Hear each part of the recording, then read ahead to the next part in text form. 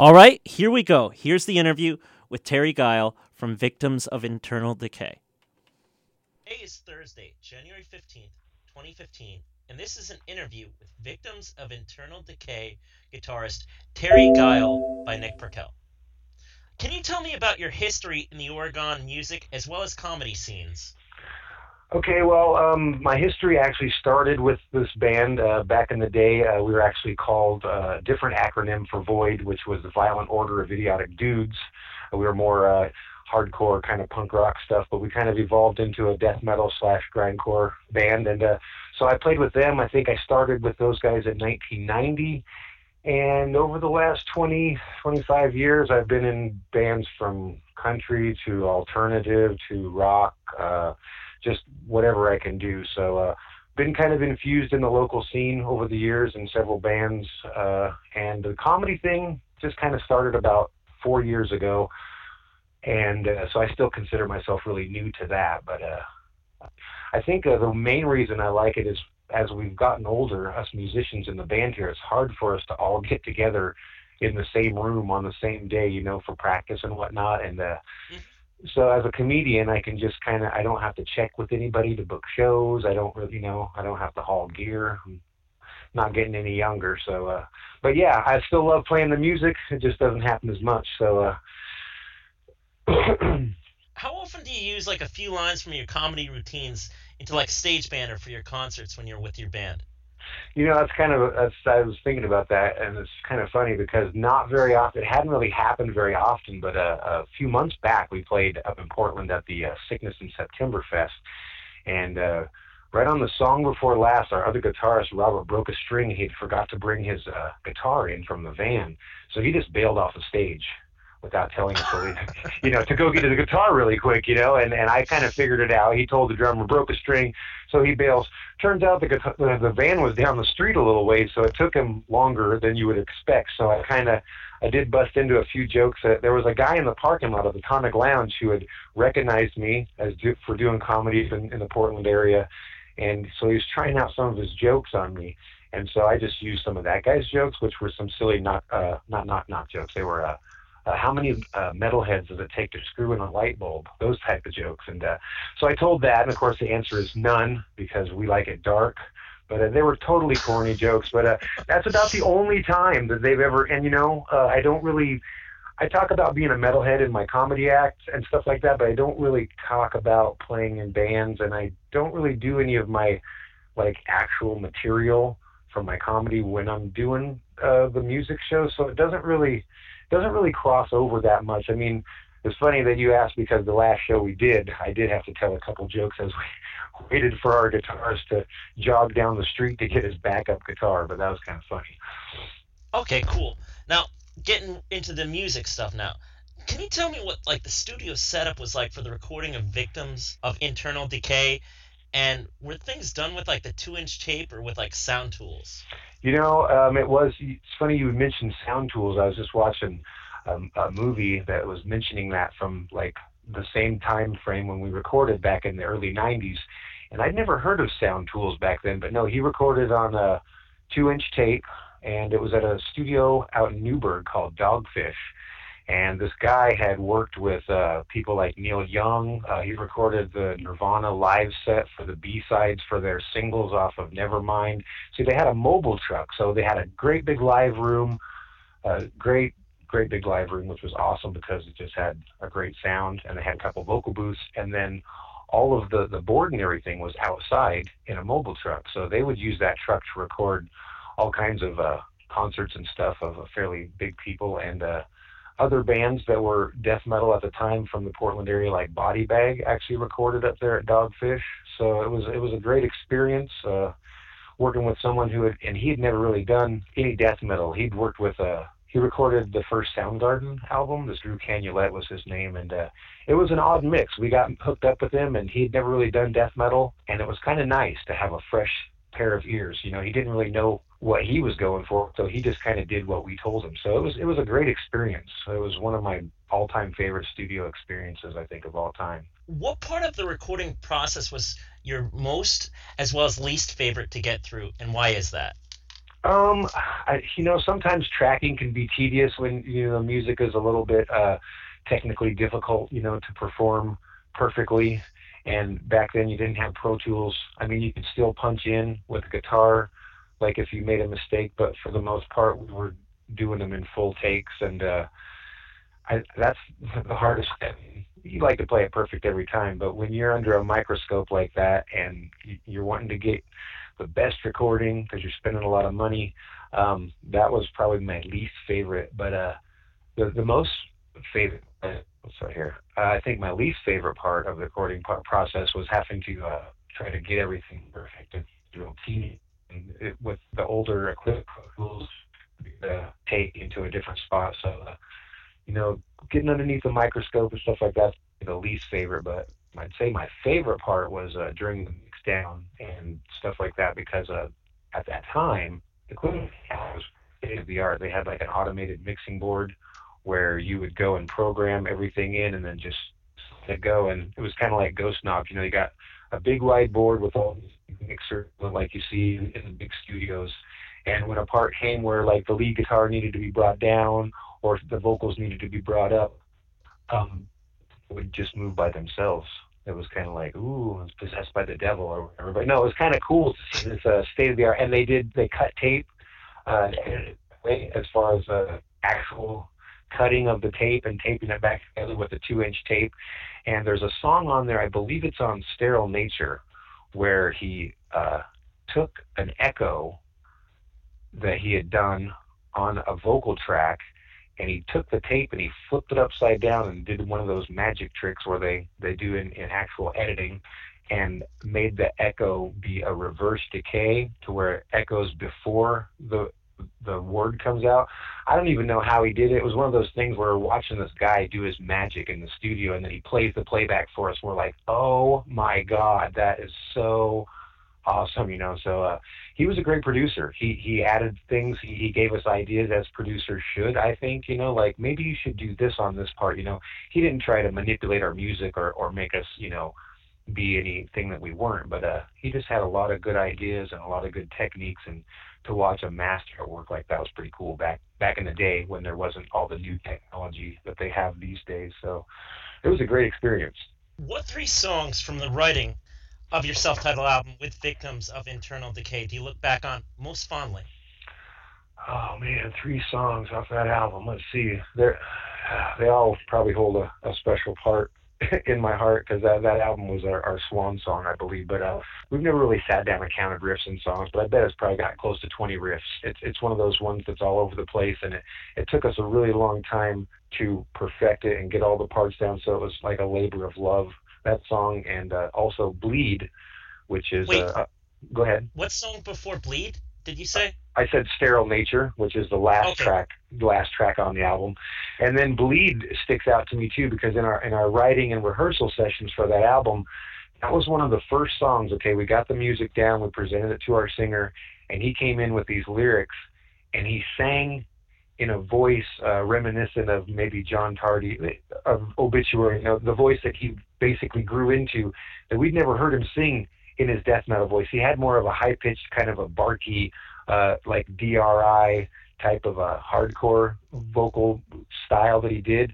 And we've been listening to like Obituary and different death metal bands at the time, and he came in and did this low guttural, and we were just like, excuse the phrase, but we were all jaws on the floor, just, oh my God, dude, you're doing that from now on. And that's kind of the day that we became a full-on death metal band. We're like, no more of that hardcore barking stuff. We're gonna go, So that song definitely held a special place and a fond memory for me, because that's kind of when we went into the next phase of the band.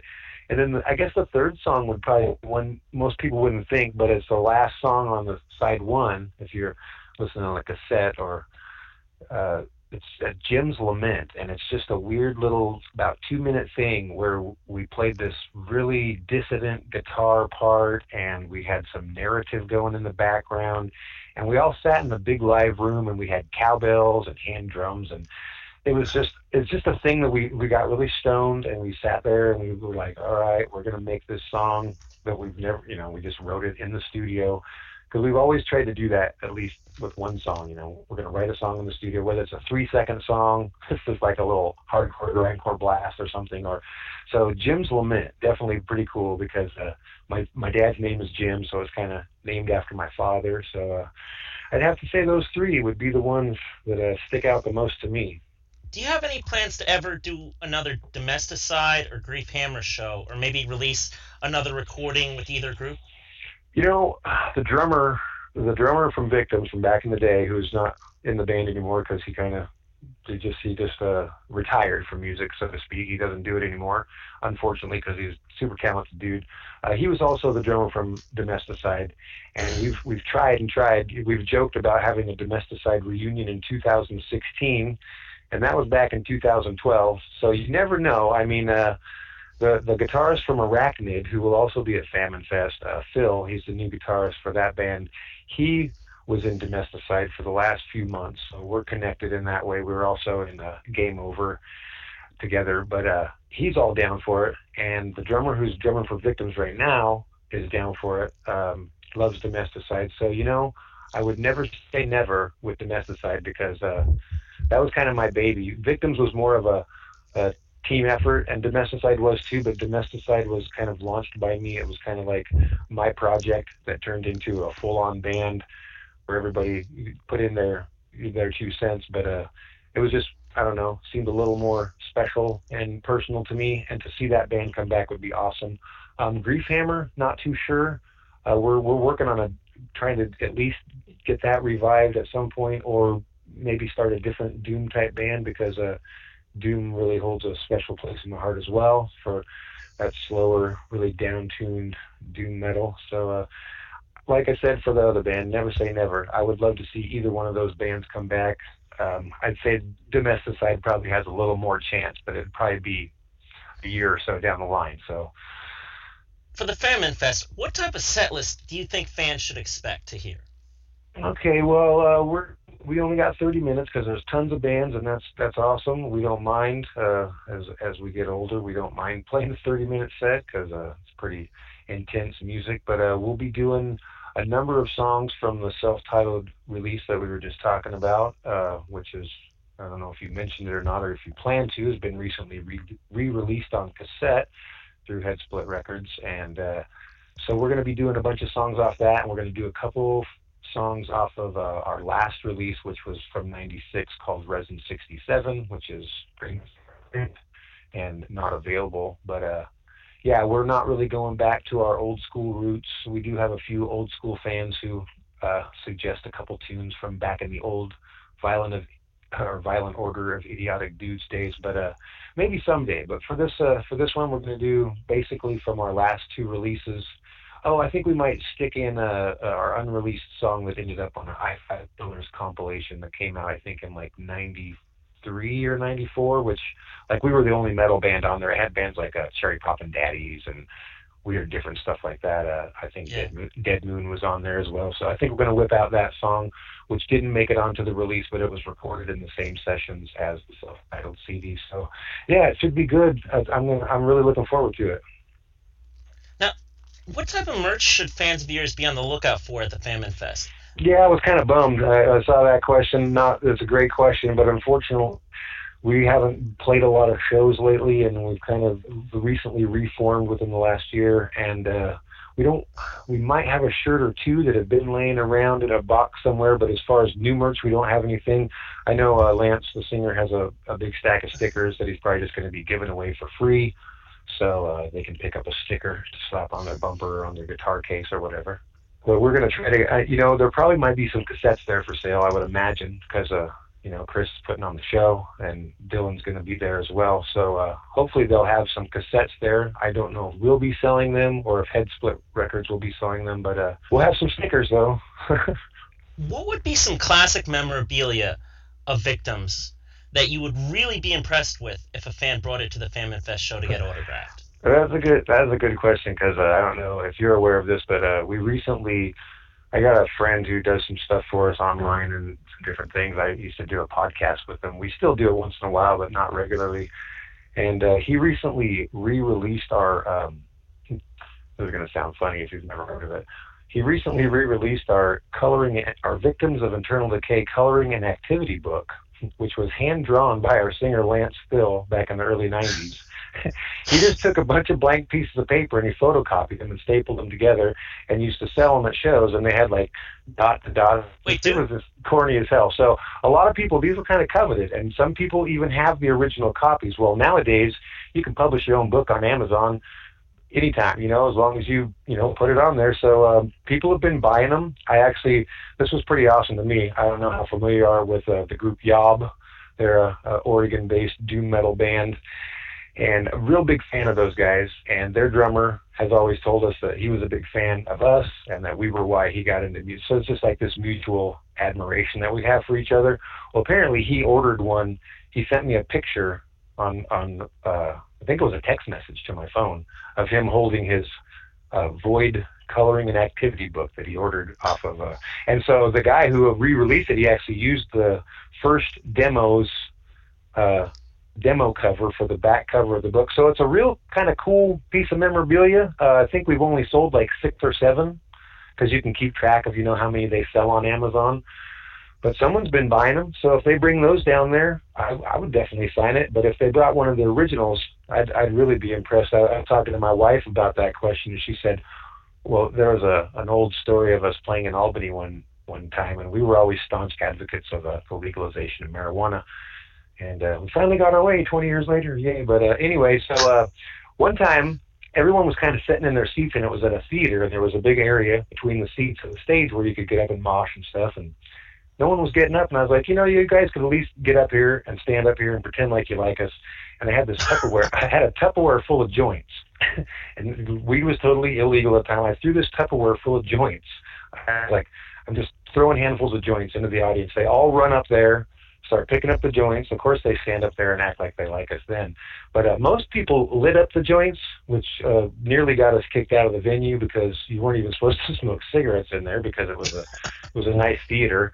But my wife said, what if somebody brought one of those joints to the show to have you sign? And I was like, damn, that would be the most impressive if someone had kept a joint for 23 years and then brought it to us to sign later. But I really doubt that's going to be happening. Pretty much last question here. What kind of advice would you give to bands who are financially able and interested in recording to tape? When you say recording to tape, do you mean like foregoing the digital era and just recording? You mean old school or like? Old school, like the 2-inch tape. There aren't a lot of those studios, and it is a little bit more expensive, and it takes a little more time. But it's like you said, if you have the money and the opportunity to do that, I would definitely recommend it. I don't know how many studios there are in the Portland area that still actually do that. It was recently, I mentioned earlier that I was watching a show. It was that Sound City by Dave Grohl about how the digital age came in and drove out all the the old school reel-to-reel tape studios, and there's nothing like it. And there's nothing like, anybody can get on a laptop these days and program a drum machine and come up with a necrophagist. Not anybody, you got to be good, but you don't even have to have a band. You can do it all yourself.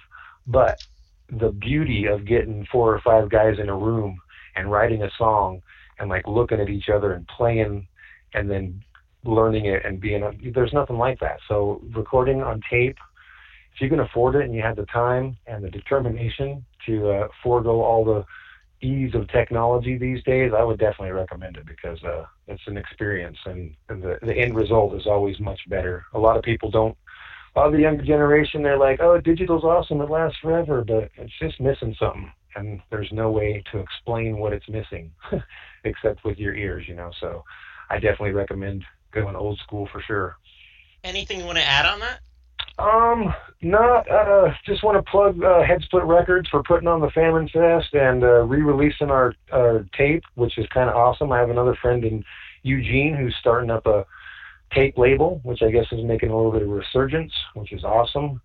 Other than that, no, I appreciate the support, and I appreciate the fact that you wanted to do this interview, and I appreciate all the people who have said they were going to the Famine Fest. I have a hard time believing that 470 people are going to be there, but it's a 2-day show. You never know. They posted pictures from last year, and it was packed out. So it's going to be a good time, and I'm super excited to see all the other bands. And yeah, that's pretty much all I got to say. Is it's going to be a great show. Would you like to go back to any questions? No, that covers everything. I think you did a great job in your question selection. Made me think a little bit. Cool, so man. Yeah, I hope it was satisfactory to what you wanted. Definitely, man. Final words. Metal. That's my final word, is metal, and hope to see everybody out there at Famine Fest, and appreciate the support. And yeah, we'll see you guys out there. Thanks a lot. This has been an interview with Victims of Internal Decay guitarist Terry Guile by Nick Purkell. Hey, hope you all enjoyed listening to that interview. In case you tuned in during the middle of it, you can go to my SoundCloud page and check it out. Go to soundcloud.com/Japan-Nick after the show, and you'll be able to find that there. And next week, honestly, I won't be able to do another show because I'll be in Portland enjoying the Famine Fest. Now, here we go with the first track from the Victims of Internal Decay album. Here we go. Absolute Worship.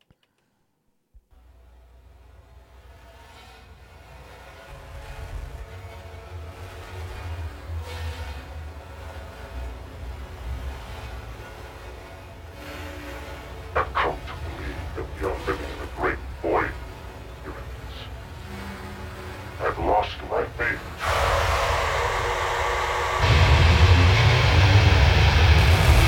Don't listen to the stress of the distance of my mind.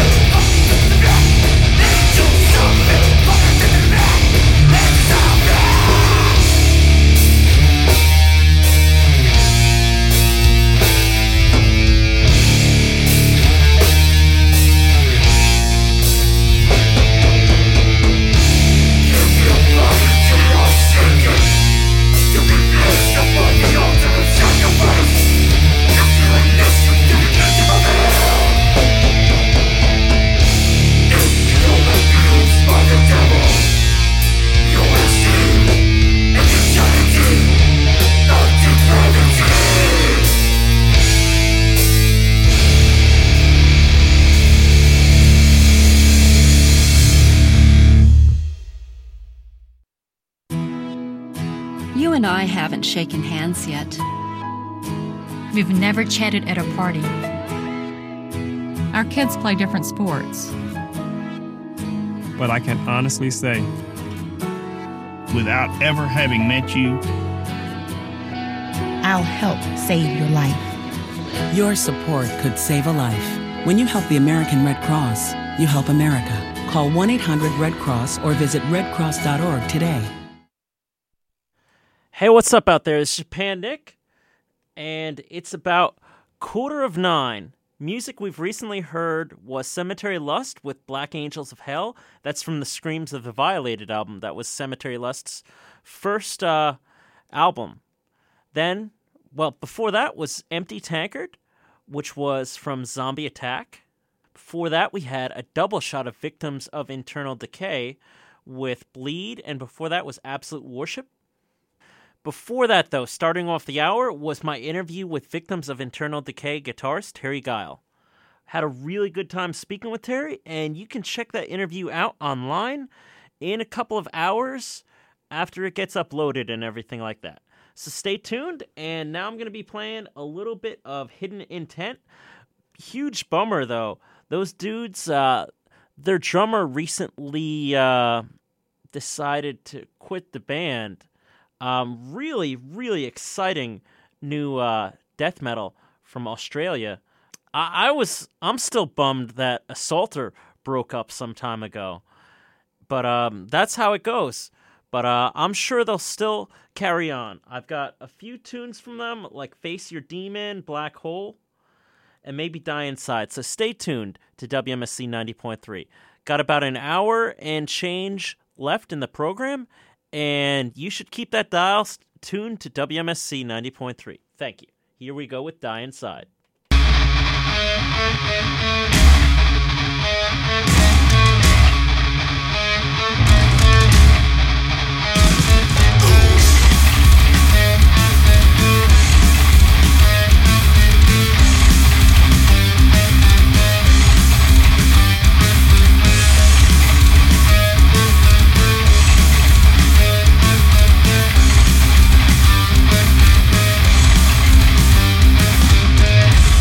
Your life is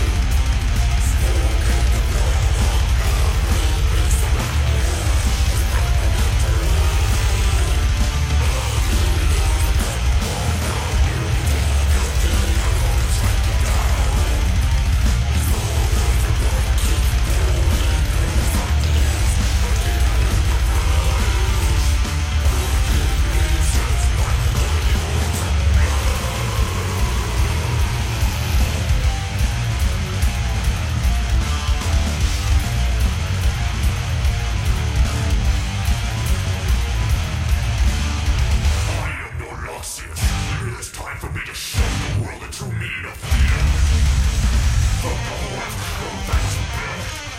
now I shall take my vengeance.